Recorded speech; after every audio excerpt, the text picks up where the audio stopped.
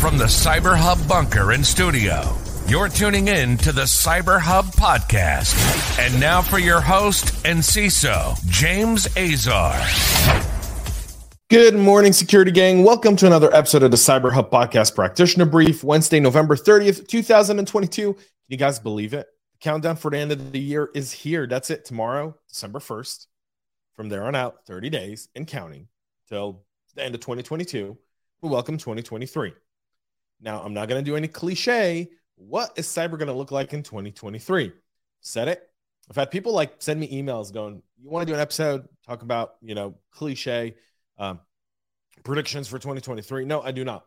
I've found that content to be absolutely useless and only virtually mildly entertaining. We are going to have conversations that are more practical about what 2023 is going to look like, because there are some stories today, and we're going to get to that. And I've got 8 different stories this morning for y'all. So we're going to get right into this morning's show. Good morning, Anthony. Good morning, Scott. Thank y'all for tuning in.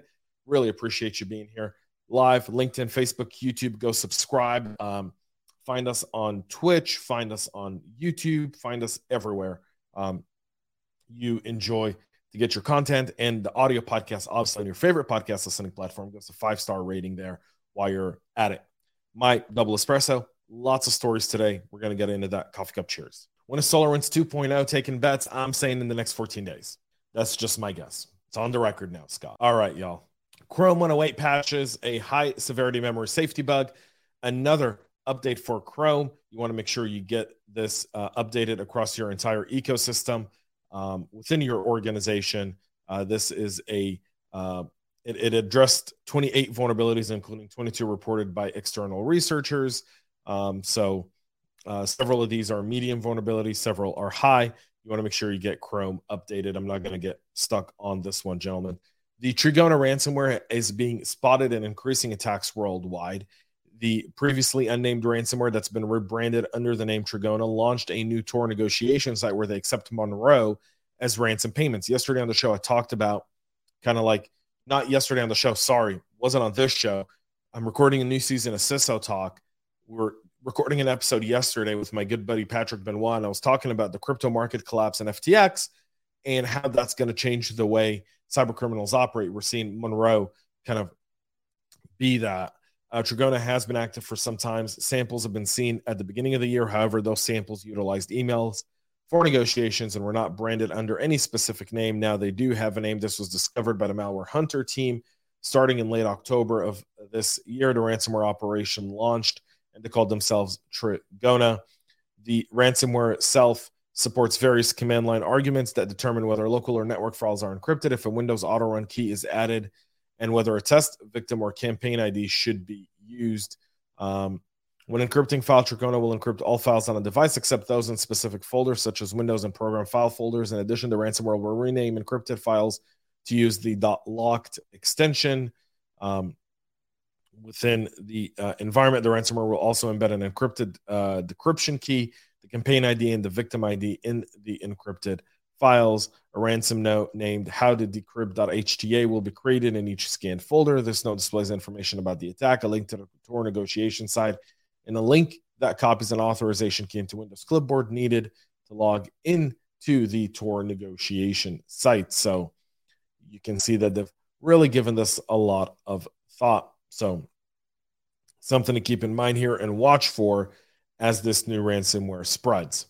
If you're into IT and OT, right, I'm a big proponent that one of the biggest challenges in our supply chain is the fact that our critical vendors, and when I mean critical, like electric and internet, are very outdated. And Forescout's disclosed now the details of 3 new vulnerabilities that have been identified by its researcher in operational technology products from both Fisto and Codisys. They're identified as part of the OT Icefall research that led to the public disclosure of 56 different vulnerabilities in OT products from a multitude of vendors. These issues are another exemplification of insecure by design approach, common at the time that the impacted products were launched, meaning security wasn't top of mind. Codisys is an automation suite used in over 1,000 device models from over 500 manufacturers. Any vulnerability potentially impacts millions of products. Festo's automation platform is employed in electric and pneumatic systems, mainly in the manufacturing sectors. Two of the newly discovered vulnerabilities, CVE 2022-3079er and 3270, impact several Festo automation controls, while the third, CVE 2022-4048, was identified in the code assist runtime. These issues are similar to others that have been recently disclosed as part of the Icefall project. The 4048 CVE is an example of weak cryptography. 3079er exemplifies lack of authentication, and 3270 falls in the category of insecure engineering protocols. These products are shipped with an unsafe configuration of the CodeSys runtime environment, and you can obviously tell that this could have significant downstream impact. There's no patches for these yet. There is an advisory from the manufacturers on it. In other good news, Let's Encrypt issued 3 billion certificates, securing 309 million sites for absolutely free. So Let's Encrypt, a free kind of encryption and authentication certificate authority, has issued its 3 billionth certificate this year. Good for them and good for this project altogether. I thought that was noteworthy this morning. Developers have been warned of a critical remote code execution flaw in the Quarkus Java framework. Developers have been warned that the popular Quarkus framework is affected by a critical vulnerability that could lead to remote code execution. Available since 2019, Quarkus is an open source Kubernetes native Java framework designed for Graal VM and hotspot virtual machines. It's tracked as CVE 2022-4116 CVSS score of 9.8. The security defect was identified in the dev UI config editor and can be exploited via drive-by localhost attacks. Exploiting the vulnerability isn't difficult, can be done by a malicious actor without any privileges, according to researchers. But because the localhost bound services are in fact accessible from the outside, an attacker can create a malicious website, target developers who are using vulnerable instances in Quarkus. If a developer is running Quarkus locally, visits a website with malicious Java, that JavaScript can silently execute code on the developer's machines, and that's that. The researchers has published proof of concept code that launched a calculator application on the target machine, but warns that malicious exploitation of the bug could have broad impact depending on the access the developer has to secret keys, servers, and other resources. This could also have an impact on your GitHub repositories and so much more once someone gets in. Quarkus announced that the patch for CVE 2022-4116 has been included in the 2.14.2 final and 2.13.5 final releases of the framework, warning that malicious actors could exploit the bug to gain local access and to update as soon as humanly possible. Something good to have there. Are you ready for some outrage this morning? You ready for it? Australia, who seems to have absolutely lost their mind as a country with a government that's absolutely lost its mind, with a cybersecurity minister there, by the way, who's absolutely lost their mind, passed a bill to fine companies up to $50 million for data breaches. So you're a victim of a crime, and you're going to end up having to pay $50 million, or 30% of an entity's adjusted turnover in the relevant period, or 3 times the value of any benefit obtained through the misuse of information, whichever is greater. The current fine is $2.2 million. It's been bumped to $50. The turnover period is the duration from when the contravention occurred to the end of the month when the incident is officially addressed. Significant privacy breaches in recent months have shown existing safeguards are outdated and inadequate. These reforms make clear to companies that the penalty for a major data breach can no longer be regarded as the cost of doing business. The legislation itself, that's been called the Privacy Legislation Amendment, Bill 2022, also bestows more powers to the Australian Information Commissioner to address security breaches. The bill, which has been tabled for wider reforms as part of the Privacy Act of 1988, now awaits royal assent to be formally signed into law. You can imagine how many organizations are just going to walk away knowing that they could potentially face this. I haven't read the full bill, so I don't know all the details of it, but let's get more money out of victims while we're at it. A self-replicating malware is being used by Chinese cyber spies, and it's spreading via USB drives. So the China-linked cyber espionage group tracked as UNC 41901 has been observed using self-replicating malware and USB drives to infect target, and the technique could allow them to steal data from air-gapped systems, according to Google's media. UNC 41901 has been observed targeting public and private entities in Southeast Asia, Asia Pacific, Europe, and the US, with a focus on the Philippines, deploying legitimately signed binaries to side-load malware. As part of the investigated activity, the threat actor used malware families such as Mist Cloak Launcher, the Dark Dew Dropper, and the Blue Haze Launcher. The attackers also deployed the NCAT command line networking utility and a reverse shell on the targeted machine to achieve backdoor access to the compromised systems. The malware self-replicates by infecting new removable drives that are plugged into compromised systems, allowing the malicious payloads to propagate to additional systems and potentially collect data from air-gapped systems. The infection cycle starts with the user connecting an infected removable drive to their machine, which triggers the execution of a version of the USB network gate application to sideload Mist Cloak. The piece of malware loads an INI file containing Dark Dew, which is designed to achieve persistence and infects USB drives when they are connected to the system. Blue Haze is executed. The third phase of the infection chain was designed to execute a renamed NCAT executable, which creates a reverse shell to a hard-coded command and control server. So China sparing no expense at spying regionally and globally with self-replicating malware.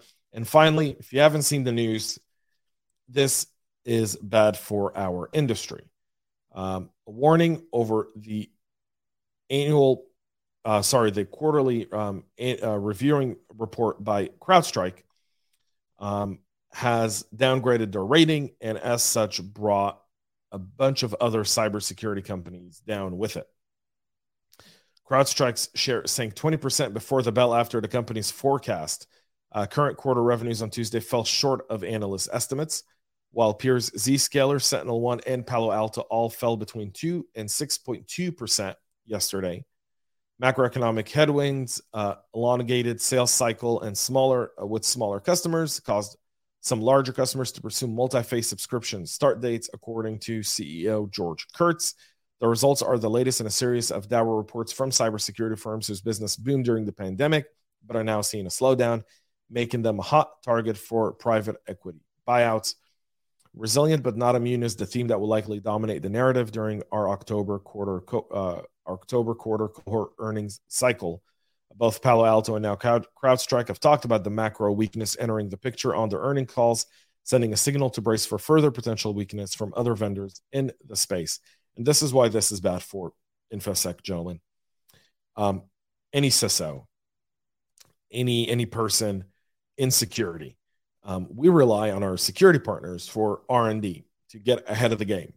Once your revenue starts to fall short, once you have to start cutting workforce, you're starting to cut from places in the business where you think there's fat. Sometimes that's also R&D. You're not pursuing as much R&D.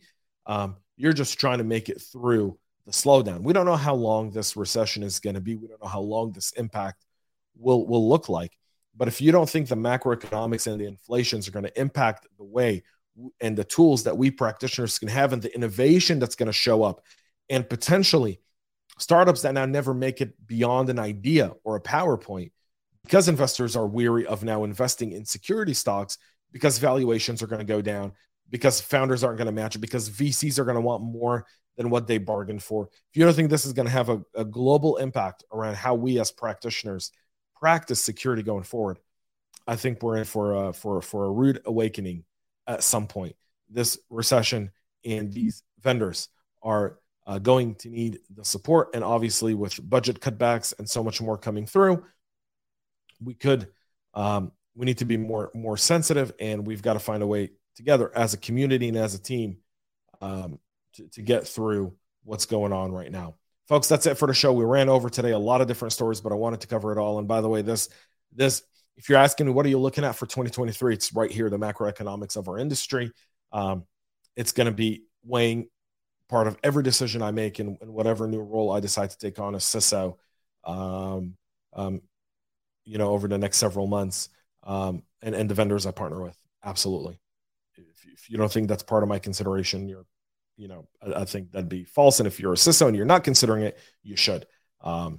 It'll have significant impact. Folks, that's it. We'll be back tomorrow with a whole lot more to wrap up this week and kick off December with some holiday cheer. Have a great rest of your day, and most importantly, stay cyber safe. We love feedback, so make sure to connect with us on social media and subscribe to our podcast on your favorite podcast listening platform.